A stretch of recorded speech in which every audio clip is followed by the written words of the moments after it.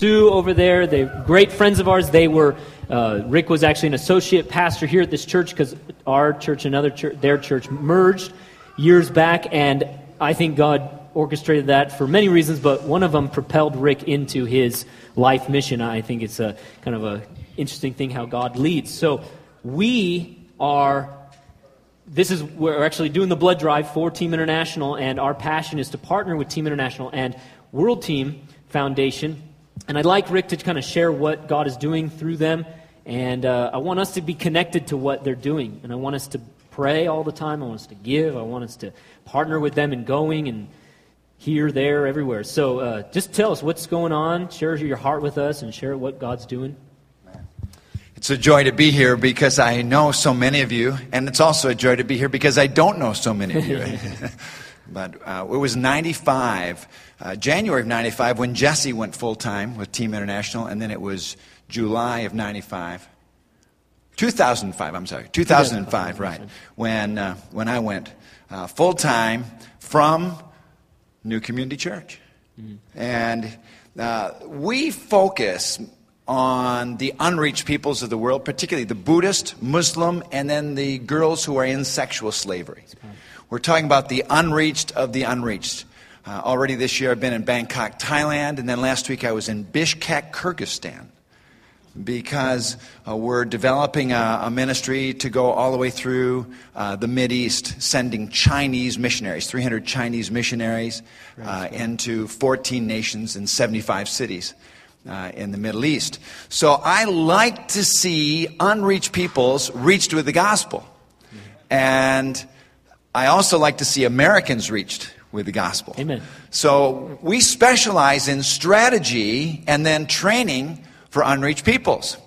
Well, there are unreached peoples here in America. You all have some friends you just wrote down. And I'd like to suggest to you that if you're a follower of Jesus, he wants you to be a fisher of men. Jesus said, follow me and I'll make you a fisher. Right. So Monica is on our staff, and she's leading the fire team training. Raise your hand, Monica. She's also leading another team to Thailand this year. And here are 7 steps that will lead you through the open door of world evangelization. So I want you to memorize them with me right now, okay? It's very easy to memorize these, Dave. I need you to hold that. Okay, it goes like this. Walk in the Spirit. Okay. Team up. Okay. Build relationships. Tell stories. Heal broken people. Preach the gospel. Set the captives free. Okay, now that's 7 chapters of my book, and that is a strategy where we equip God's people to reach lost people. Now you can do that. I want to encourage you. If you're a follower, you're a fisher. The Bible says if any man or woman is a new creation, then God has given you the ministry of reconciliation. And so don't think that the friends whose names you just wrote down are going to be reached on Sunday morning Easter. We hope they will. But God wants you to lead people to Christ. Right. That should be the norm for a Christian.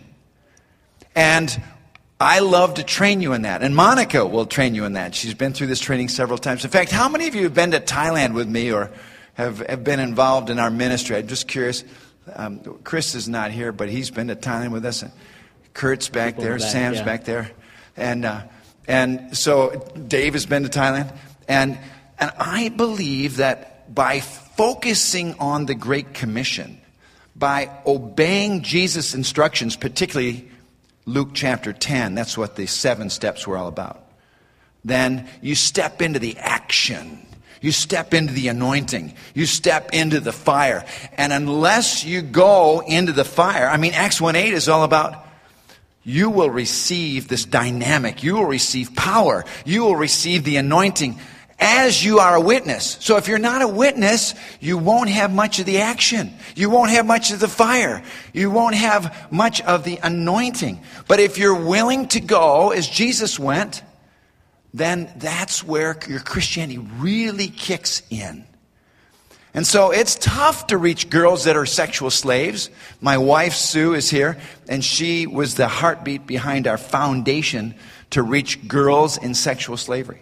I mean, they are the hidden of the hidden. They are the lost of the lost. But we can reach them.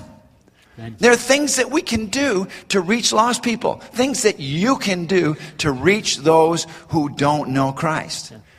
And I'd say, let's do it together.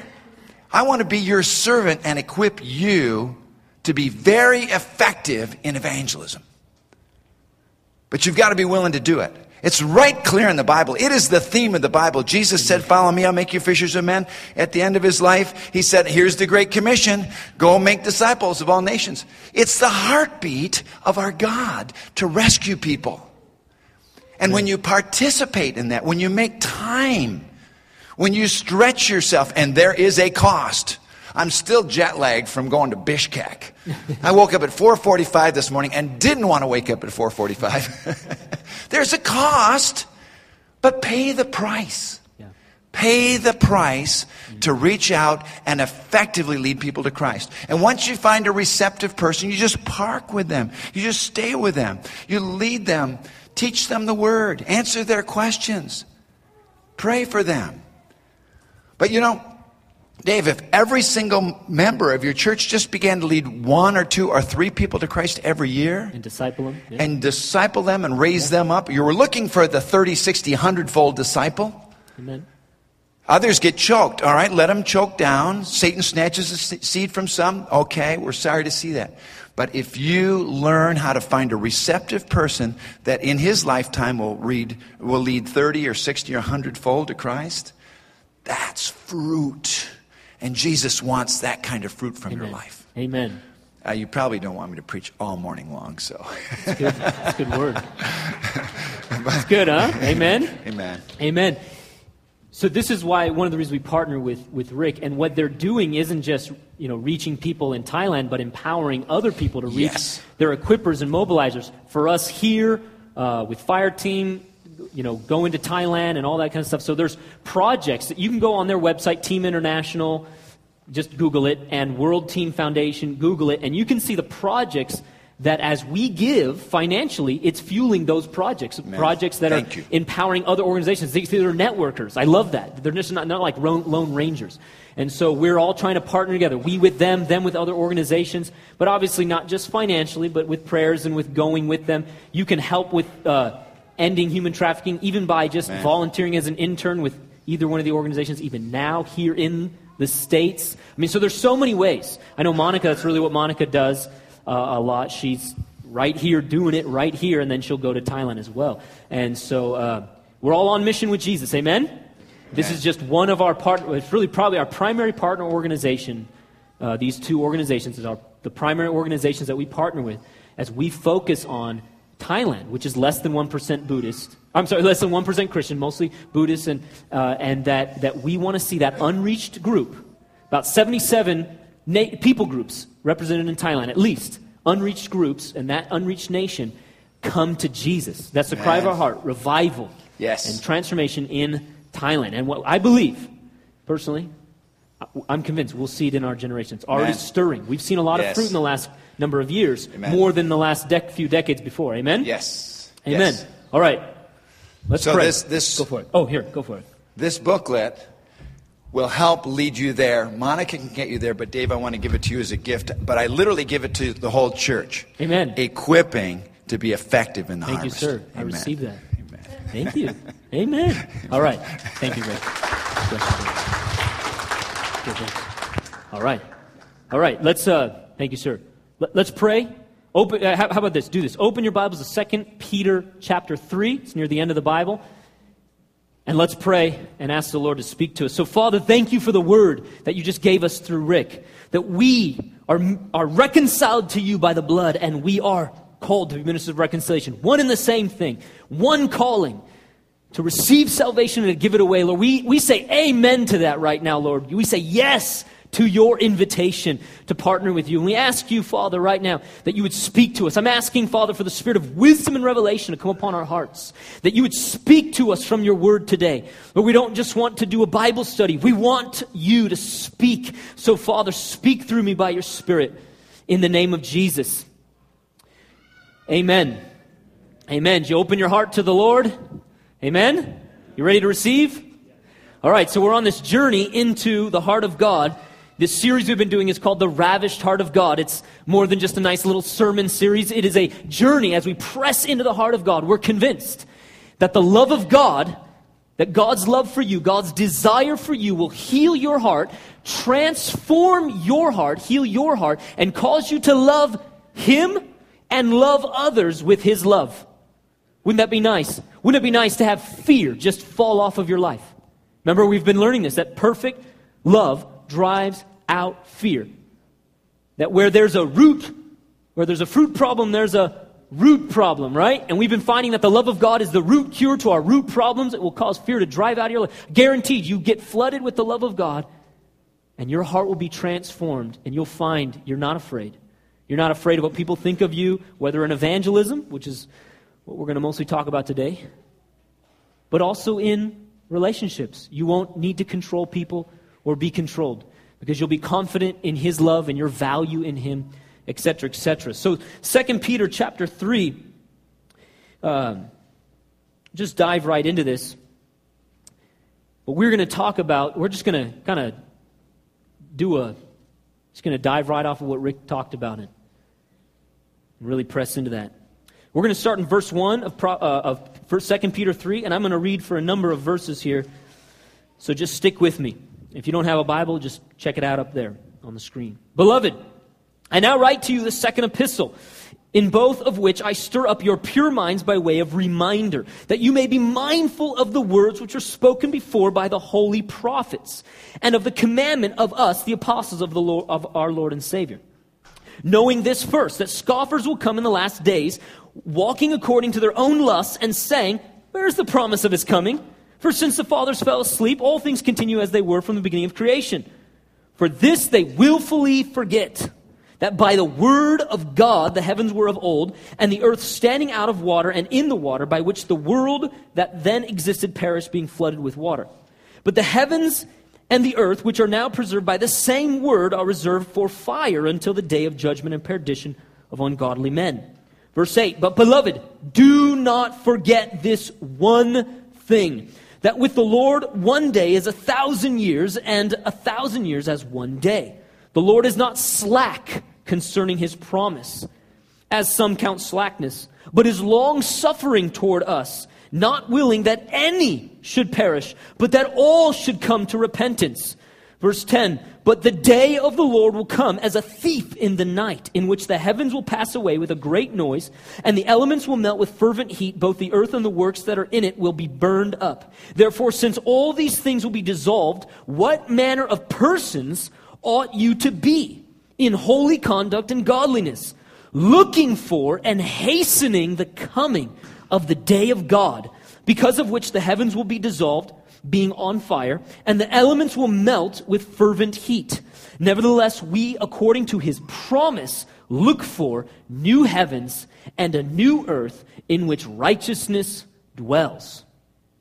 Woo! That's some powerful stuff right there. See, the Holy Spirit is reminding believers of God's story. Peter said at the very beginning, be mindful of this. Remember this. And he's reminding us of the promise of Jesus' coming. That He promised, remember in John chapter 14, I'm going away, I'm preparing a place for you, I will come. Over and over again, just like He promised to come the first time and die, He has promised to come the second time and establish His kingdom on earth, a new heaven and a new earth, and restore all things. Because when Jesus comes and He is Lord, He will restore and make everything right. Amen? And Peter is reminding the church, remember that He is coming. He has promised it. It is sure. He cannot lie. But he's saying, remember that there's going to be people, and already in the day of Peter, there were people like this, but how much more nowadays are there people? Peter calls them scoffers. I call them materialists, who tell us a different story than the story of God. He says that the world was created by God's word. That God literally spoke the world into existence. And that the world was created by something unseen, the voice of God. Not by the Big Bang, not by evolution, not by Mother Nature, not by accidental processes, but by the very voice of God.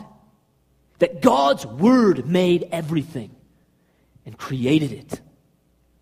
See, we're told a story all the time.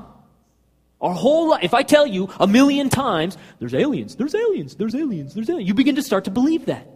If I tell you, the world's, 13.7 billion years old, 13.7 billion years old, the universe. You start to believe that because I say it to you like it's fact. But it's based upon tons of assumptions. They tell us one story, God tells us another. And Peter's reminding us, believe what God says.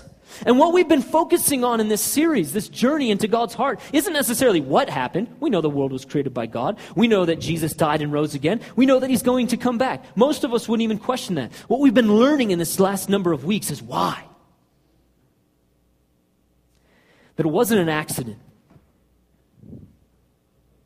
And 2 weeks ago, if you remember, and if you didn't catch that message, you probably need to, I showed you from Matthew 24 why Jesus hasn't come back yet. I showed you right from the Word of God that there's a reason He hasn't come back yet. For 2,000 years, He's been waiting patiently. And if you didn't believe me from Matthew 24, 2 Peter chapter 3 is definitively, absolutely clear why He still is waiting patiently. And what we learned is that He created the world, not because He has any needs, but because He has wants. Because God desires human beings. He wants a relationship with us. He loves us, and He created us out of this desire for oneness and intimacy with human beings. And it's the only reason why Jesus died. It's what motivated Him to the cross. That God would become a human being, Word become flesh, and bear my sin, your sin, on the cross. And why did He do it? For the joy set before Him. He died because of the desire in His heart for you, because He loves you, because He loves me, because He loves the nations. And the reason He created is the same reason He died. And the same reason He died is the same reason He's coming back. What I showed you from Matthew 24 is it simply said this in Matthew 24. Then the end... So sometimes I get stumped on that. He says, this gospel will preached to all nations, and then the end will come. Very clear that not until the gospel has been preached to all nations. See, God the Father in Psalm 2 promised Jesus the nations. He said, the Father said to the Son, you ask me for the nations as your inheritance, I will give them to you. And I always ask people, do you think that the Father would lie? Do you think that Jesus will ask in faith and get what He prayed for? Do you think that Jesus will not get His prayer answered? This is Jesus, right? And in Revelation chapter 7, we have a clear prophetic picture that before the throne of God will be a countless multitude of every tribe, every language, every people, and every nation. And if you do a word study of those words, you find out that tribe is simply just a small group of people associated by biological descent. It's actually quite a small group of people, like the 12 tribes of Israel. Every language, every dialect. Do you know how many thousands of dialects there are on the earth? Every ethnos, the word nation means people, group.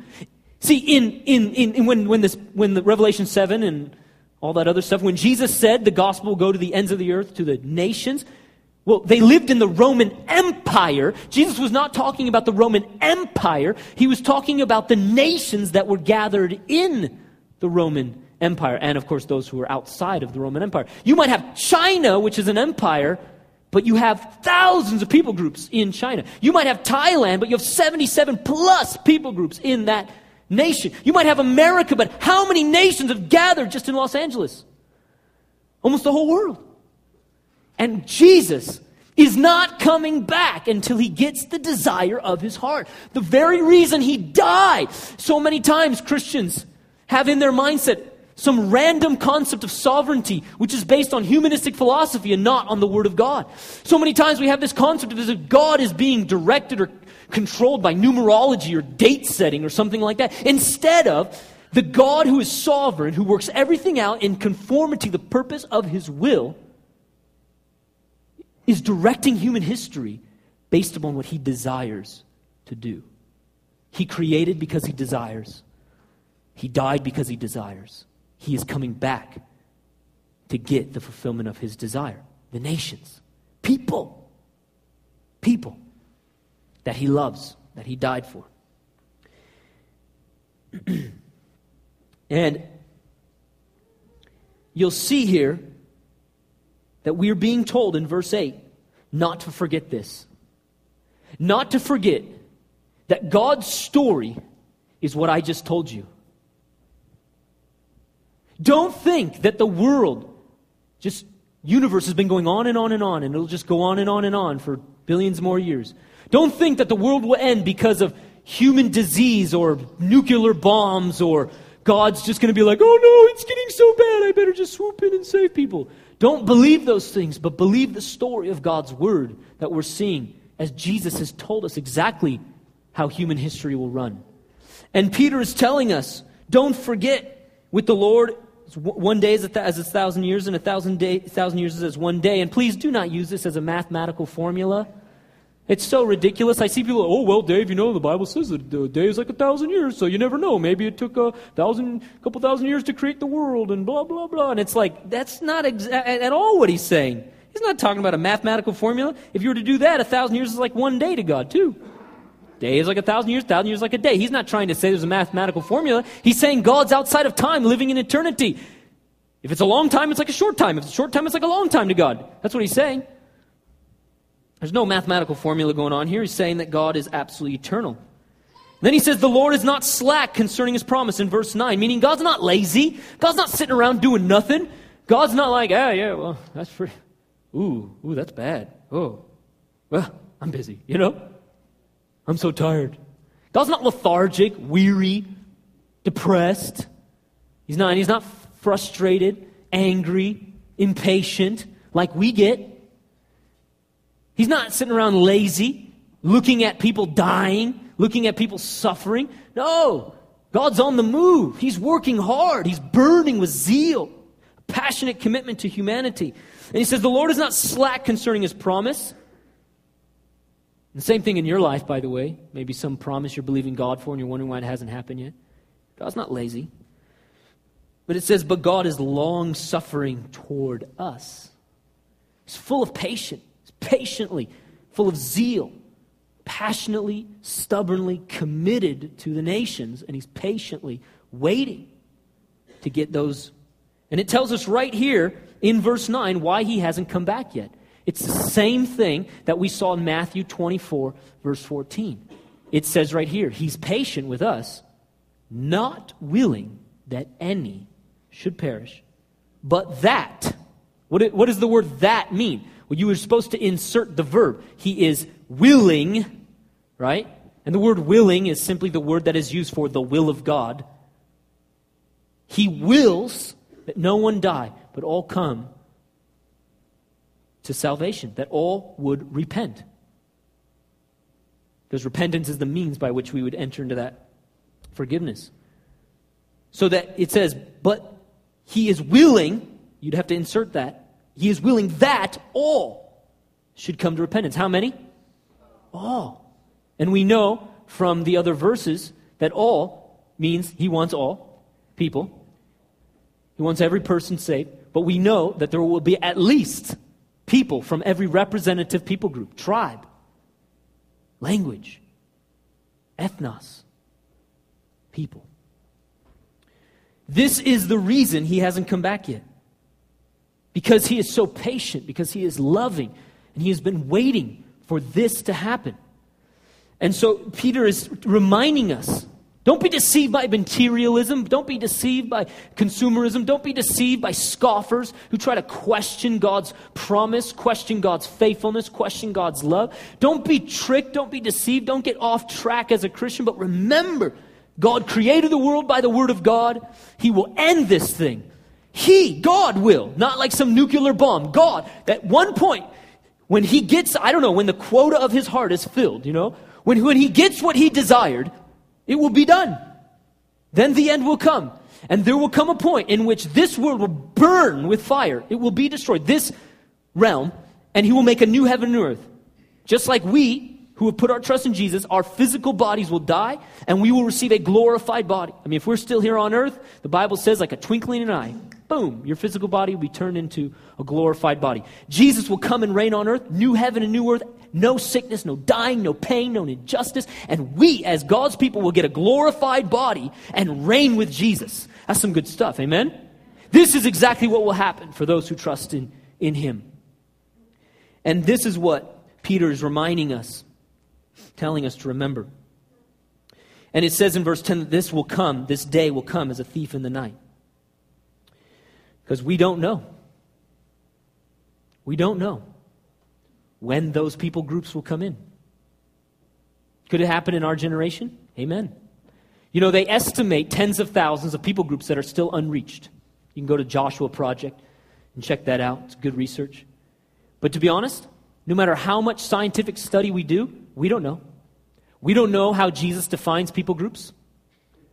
They're doing a good job of doing it.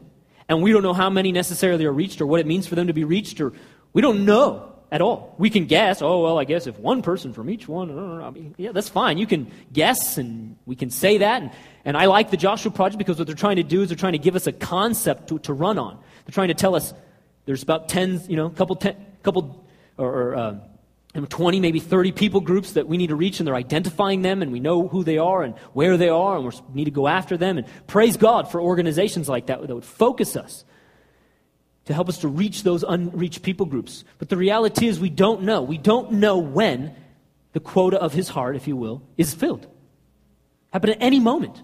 My generation, our kids' generation. We don't know. And so we have to be always expecting and longing and waiting. He come as a thief in the night. But look at what he says as our response to this reality. Verse 11. Therefore, since all these things will be dissolved, referring to, of course, the removal of this world and the establishment and the restoration of the new one, what manner of persons ought you to be? It's kind of like a question, and then the answer comes immediately after that. How then shall we live? What kind of people should we be if this life is only just for a moment? And we're being invited into eternity. How shall we respond if the whole world and all of human history is being directed by this sovereign God's will who desires the nations to be saved? How then shall we live? It calls forth a response in our own hearts. And the answer is, what manner of persons ought you to be in holy conduct and godliness, looking for and hastening the coming of the day of God? In holiness, in godliness, looking for, hastening the coming. It's so interesting because the word looking for just means to wait. You could translate it expecting and waiting and longing for, but it really just means to wait, like you're on the front porch waiting for the car to come around the bend. And you're longing and you're expecting it to happen, but you're just waiting. And there's a sense in which we are waiting. There's a sense in which there's a contentment. There's a trusting of the Lord. He's going to do what He said He's going to do. I'm waiting patiently, and just like He's patient. And it's interesting that Peter would tell us, wait, look for it. But you know the word hasten is the exact opposite of wait. The word hasten means to hurry up, right? It's an old school word that people used to use. Make haste, right? Make haste to go to the grocery store. You know, make haste to get me a glass of water, please. You know, make haste, right? Or so and so hastened to get this, or hastened to do that, right? They hurried up. It means to do something with eagerness and excitement, but to do it quickly, to do it fast. But you know what's interesting is because he doesn't say, hasten to go somewhere. He doesn't say it like a past tense thing, like we hastened. It's a command. So how do you turn a word like hasten into a command? What does it literally mean? It means hurry up. It means to hurry something. But you're not hurrying to go to the store, for example. That's different. No, he says hurry or hasten the day of God. Wait, we can cause the day of the Lord to hurry up? Yes. Literally, that's exactly what Peter is saying. He is literally, the translators translate it, speed up the day of the Lord. Rather than hurrying to go to the grocery store, it'd be like you causing the grocery store to come to you. You and I are active participants. We have an active role, and I would argue you and I are the variable to the equation. God's desire is not waffling and changing. God's plan is set. See, I'll tell you, people who have a skewed humanistic philosophical view of God's sovereignty hate this verse and verses like it. Like, oh, we can't hasten it. Well, I mean, it's God's sovereignty, Yeah. And that is a philosophical understanding rather than the biblical understanding of God's sovereignty that has where God has created the world, has invited human beings to partner with Him. We are really partners. We are really part of it. I'm not diminishing the sovereignty of God. Praise God, I think I'm exalting it. God in His sovereignty has invited you and I, and Jesus has delegated to us the task of partnering with Him to bring the gospel to the nations that people would be saved. And if you noticed in verse 9, He said, who is He patient with? Who is He patient with in verse 9? Did I say the right verse? Yeah, I did. Verse 9. But He is long-suffering toward you. The translators either choose you or us. He's not being patient with the lost people. Yeah, I know, those lost people are so stubborn. Oh, yeah, they don't believe in Jesus, All those Buddhists over there in Thailand. He's not patient with the lost. I mean, He is patient with the lost, too. But that didn't come out right.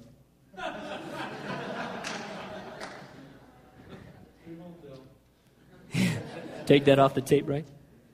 Look at what it says in verse 9. Look at what it says. It's all over the scriptures. You're the variable. I'm the variable. You want to know why it's taken 2,000 years for Jesus to come back? I'm pretty sure I have the answer. It's because the church hasn't gotten their act together. We are the variable in the sovereign will of God. Praise God. Hallelujah. It's the church that historically gets distracted on things that are not important. It started about 50 days after Jesus rose from the grave.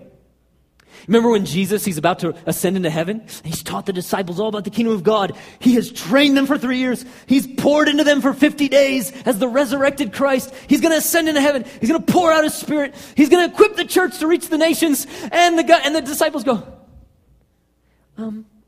are you at this time going to restore the kingdom to Israel? That'd be like us saying, when are you coming back? Is it going to be really soon? Right? I mean, come on. I've been with you for 3 stinking years.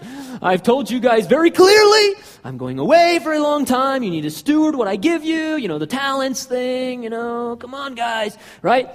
And they're like, is it going to happen really soon? Haven't we gone over this? Remember, guys, Matthew 24? I know it hasn't been written yet, but I did talk to you guys about it. No, I mean, come on, right? Jesus looks at the disciple who asked Him, Jesus, are you going to do it now?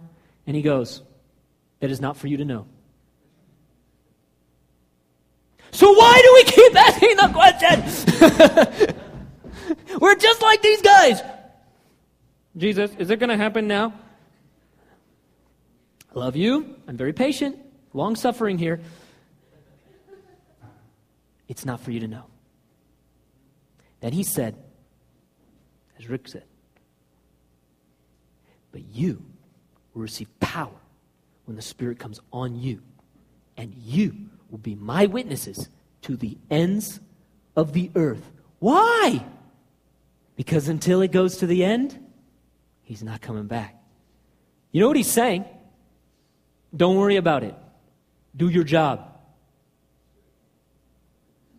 We get so distracted with our own worries, our own finances, our own problems. We get so worried about the signs of the times, which again, I love the signs thing, and when's the rapture going to happen? Wonderful, I've studied all that kind of stuff, but my point is, when we focus there and not on the lost, you know what I'm saying? I really want Jesus to come back. Well, then reach some people for Jesus. You want to make heaven come quicker? You want the second coming to come quicker? You want to get to heaven sooner? Get to work. Amen? I mean, really, that's a good motivation. Amen? He is literally saying, speed up the coming of the Lord. Speed it up. Hurry it up. Make it come forth. How do you do that? Intercession, evangelism. Simple. Matthew 28. Go make disciples of all nations, all people groups. We do what he said. And we get so distracted on other things. See, this gospel, it is such a personal thing, isn't it? It is such a personal thing.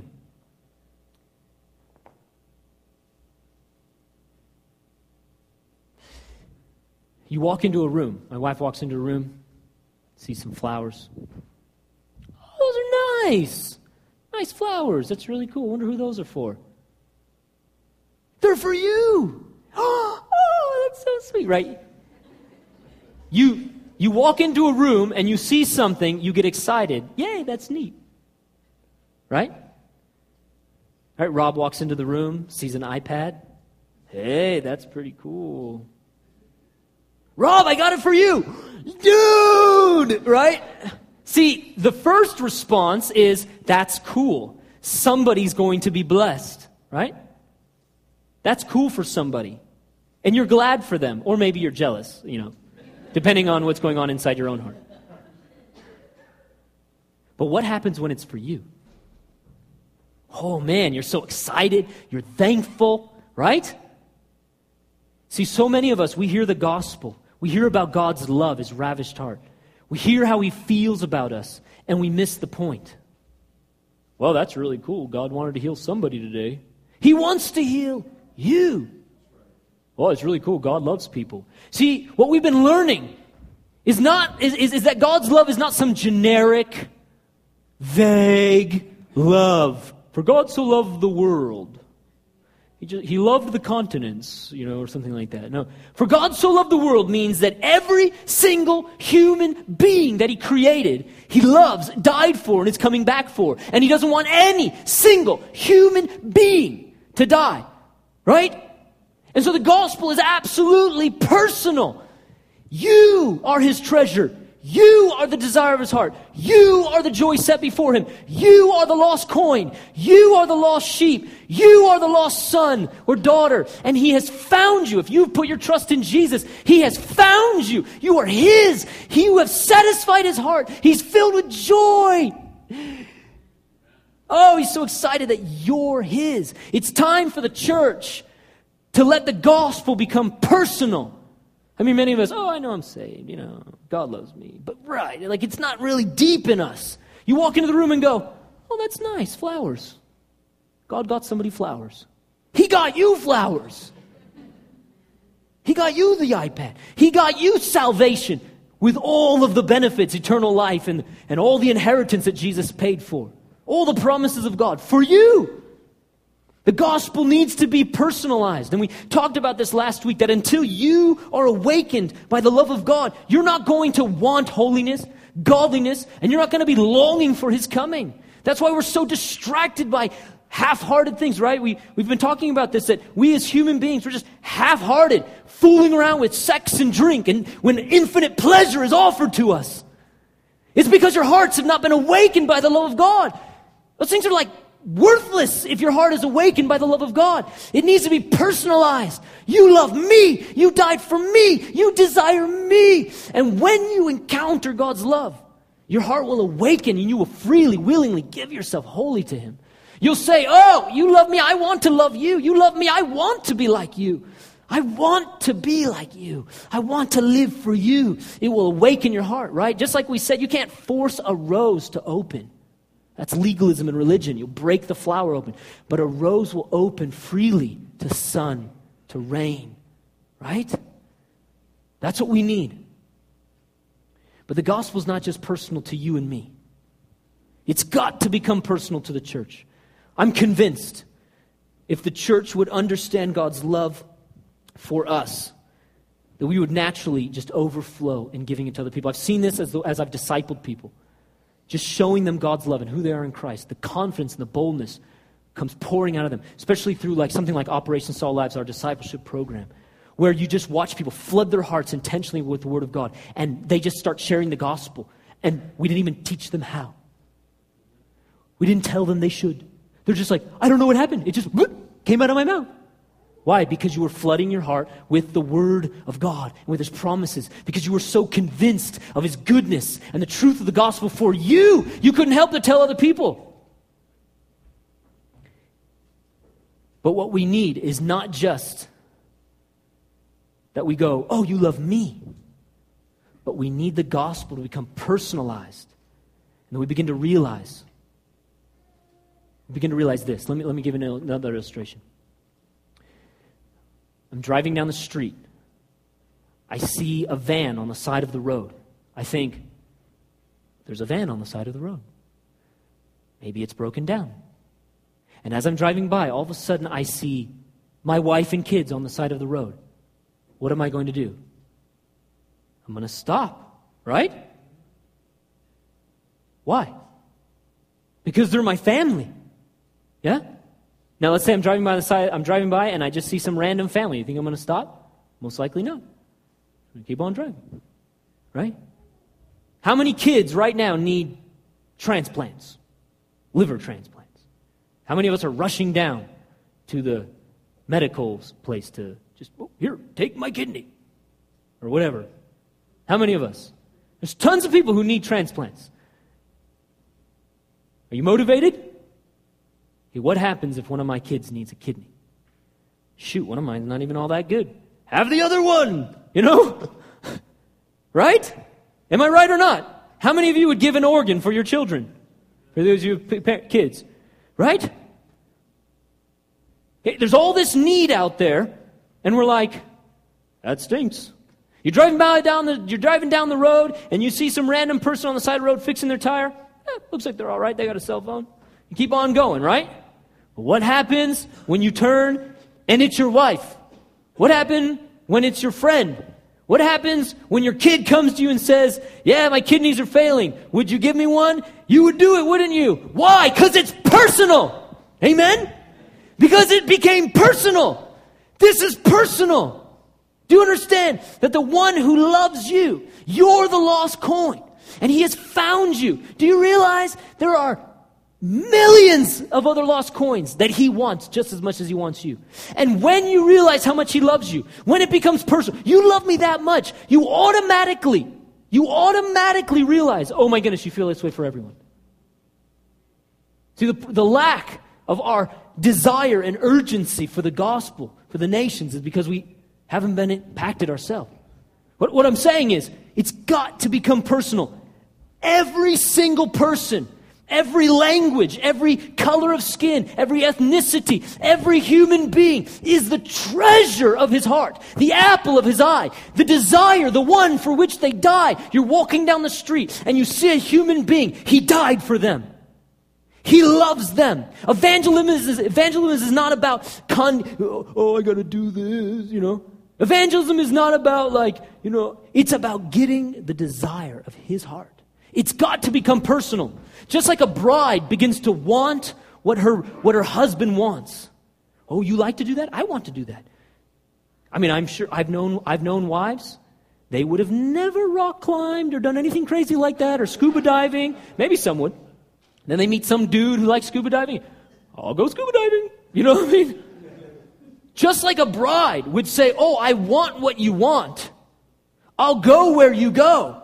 So the church needs their heart awakened to their bridegroom, to Jesus our Lord. Just like a servant would say, I want what my master wants. So our hearts need to be awakened to what our master wants. And it's got to become personal. You love them like you love me. You desire them like you desire me. Think about it. They're not just random individuals, are they? Are they not our family? Isn't every single human being my brother, my sister? Aren't they? Every single human being is the son or the daughter of God who is lost. And they are my brother and sister, and they are lost. Remember the prodigal son?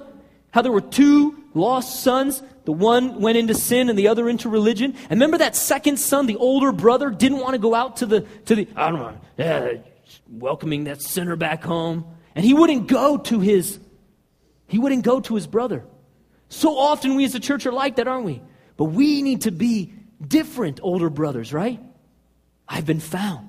And we need to be right there with the Father, praying, crying out, desiring. This has to become personal. I remember, let me show you a video clip here. Do you remember the movie Schindler's List? Oskar Schindler. Oh, man. Nazi, womanizer, chain smoker, greedy capitalist. Really, that's what he was. He was making a profit off of the war. And the movie shows the tragedies of war. If you don't like, Holocaust type stuff, don't watch the movie. It is R-rated. But the movie shows the tragedies and shows Oskar Schindler, probably in a very real light, as someone very selfish. He looked at Jewish people being wronged and was cold to them. But yet, something in him was stirred, wasn't it? These are human beings. See, on one hand, they began as objects to him. But something was stirring inside of him that said, this isn't right. And the story goes, as most of you know, this is a true story, that Oskar Schindler purchased Jewish people, saving them from death. Literally, they were on their way to Auschwitz to be killed. And he purchased them, oftentimes not just purchasing them for his factory. And what happened was he would continue to make money, but they worked for him, and then their wages never really went to them. So, they were like slaves, but they would have died in Auschwitz had he not purchased them. And he had to pay tremendous amounts of bribes to the SS officers to get them. At one point, women were sent to Auschwitz, and they could have died, but he actually went and rescued them because he had purchased them. And yet, at the end of his life, I love this scene, which shows something going on inside of him that I think needs to go on inside of us. All right. That's all right. This is one of the most, I think, heartrending scenes. Is this man, the war's over, they're giving him a letter to say, hey, this is a letter that says you're a good guy, they shouldn't throw you in prison or whatever. And he says thank you. He's kind of very meek about it. And they give him a ring that was made from guy's dental work, gold ring. Go for it, man. Hey, it's all good.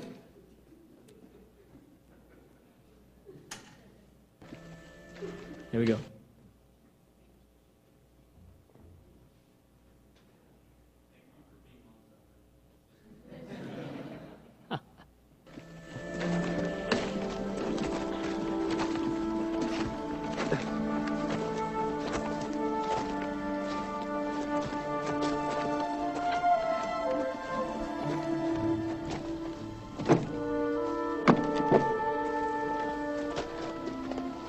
We've written a letter trying to explain things in case you were captured. Every worker has signed it.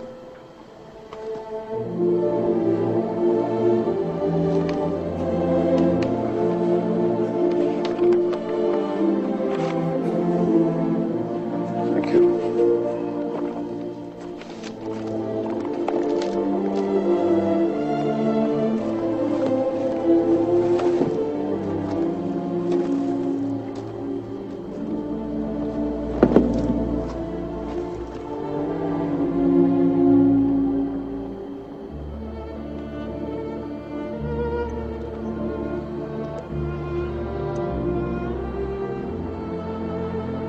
Hebrew from the Talmud. It says, whoever says of these people and the pointlessness of all of his possessions. See, Jesus in Mark chapter 8 said this, unless you lose your life for my sake and the gospel, you lose it all. He actually goes on to explain that the one who has lost it all for my sake and the gospel will receive 100-fold in this life and even more in the age to come. There's tremendous blessings, promised blessings.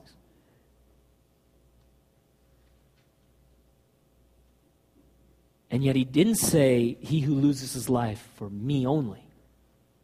I mean, man, when you encounter the love of God and you realize, I love you. I want to love you. I want to worship you. I want to be with you. I want to become like you. I love you, Jesus. And you lose your life for Jesus. And you say, man, I'm going to live for Jesus. But he says, when you lose your life for me and the gospel, that you lose your life, that you say everything else is rubbish compared to this. Knowing him, yes. Holiness, yes.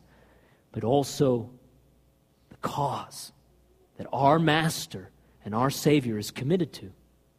And he says, it's only that person who will find life. So I wonder so often, we get so distracted. I've said this before, financial hard times come, and the first thing to go is giving. I wonder why. I wonder if it's simply because we don't really believe the story of God, because we don't really desire what he desires.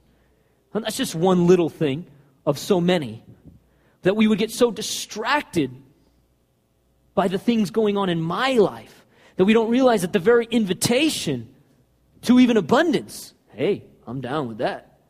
Receive abundance from the Lord. And yet people, I don't know why I'm still struggling. But have you given your life to Jesus and the gospel? See, this is what the Lord is saying all throughout the Gospels, but especially here in 2 Peter 3. Look for and hasten the coming of the Lord. Hurry it up by making disciples of other people, by praying. Simple. This is really what I think the Lord is saying. See, especially to our church, by the way, because this is not just a general word. This is a prophetic word. I'm saying, thus says the Lord. The Lord is saying, I am proud of you. New community, I love you. And I have seen you grow in your desire to reach people. I've seen the fruit in this church. Even last Sunday, a young man came to Jesus. The Lord would say to us, I am proud of you. Look at the fruit that I'm bringing. Might not be a lot, but the Lord says there is fruit. But what the Lord is saying, this word today, is something that's not just like a nice little thing you tack on to a side of your life, like a little ornament. He's dealing with this morning the very core of our life, the very core of how we spend time, money, the very core of our motivations and our desires. What am I living for? What am I living for? And the Lord cares about things you're going through, but eternity is so much more important.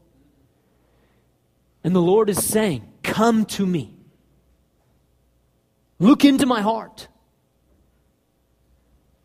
Let me show you my love. Let me show you my desires. And the Lord is saying, if you would look into my heart and you would see the desire of my heart, I would ruin you and ravish you for others. I would reorder your life. This is not a message of like, you got to make it happen. This is a message where the Lord is saying, come. Let me show you how I feel. And I will literally reorder your whole life around this. Jesus and the gospel. And here's what the Lord would say. When you desire what I desire, you will do what I do. How do you personalize this? Meditation is personalization. You press into the Lord and you flood your heart with the Word of God until, for your life and for others, it becomes personal. You flood your heart through thankfulness and worship and intercession and prayer until you know you love me and you love others. And your heart is moved by what moves his heart, moves your heart, that you desire what he desires. Meditation is personalization. It causes the truth and the reality of God's word to become our reality. Rather than being distracted or deceived by the other stories and the other things that are going around us, we see this is what God says in his word. And we let that change us and transform into his love. Take those names that we have written down and pray for them and ask God for opportunities. Give your life away. Amen? Owen, just lead us in brief response. Probably just a corporate intercession. Go ahead, yeah. Okay. Our worship team, as we close, feel free to come up. And I want you to all pull out the little card that we filled out earlier with a few names on it that says Easter, April 8th on it, but not specifically just for that day. But I want to think about which people we can develop that heart for. I put down on my card, family of neighbors that live in the apartment complex I live in. I put in some family members of mine, and I put in my boss. I'm going to pray for those people. And I realize that I need more of God's heart, specifically for my neighbors, that God's given me a heart for them, but I want more of a heart for them. It's a family with young kids, single mom, and the first day I moved in, I heard things I shouldn't have heard. And my heart just began to go out towards them, but I want my heart to go out to them more. The ways that I care for them and the ways that I try to show them love is not only by inviting them to church, but by riding bikes with the kids, by letting the kids come and run errands with me, go shopping with them, celebrate their birthdays, things like that. I'm not only wanting to pray for them and pray with them, but I'm wanting to build that relationship with them. I'm wanting to show them that I care and not just care on my own, if that makes any sense. So as you have your card there, what I'm going to have us do is I'm going to have us get into little groups of just probably 3 or 4, and you're just going to say like maybe a 30-second, 1-minute prayer. If you want to even read that prayer in your little groups, that's fine if you want to read that, because I want us to develop God's heart, his compassion, just like Dave's talking about. I want us to be sensing what God is sensing for them, that our hearts would really burn for the lost. And you could also add Thailand to that list. You could also add Team International. You could add a nation, if you want to pray for Syria. 8,000 people already killed by the government. That we would be really burning for the lost, that we would really care like he cares. And to be honest with you, I don't know how to do this. I don't know how to pray for this. I need to learn. I need to feel what God feels. I need God's heart for the lost as well. So we're just going to get into groups just really quick. Just go ahead and partner with 3 or 4 people around you. Grab your list, and I'll let you pray for the people on your list, and everybody else will just kind of partner with you. So let's stand up, get into a little group.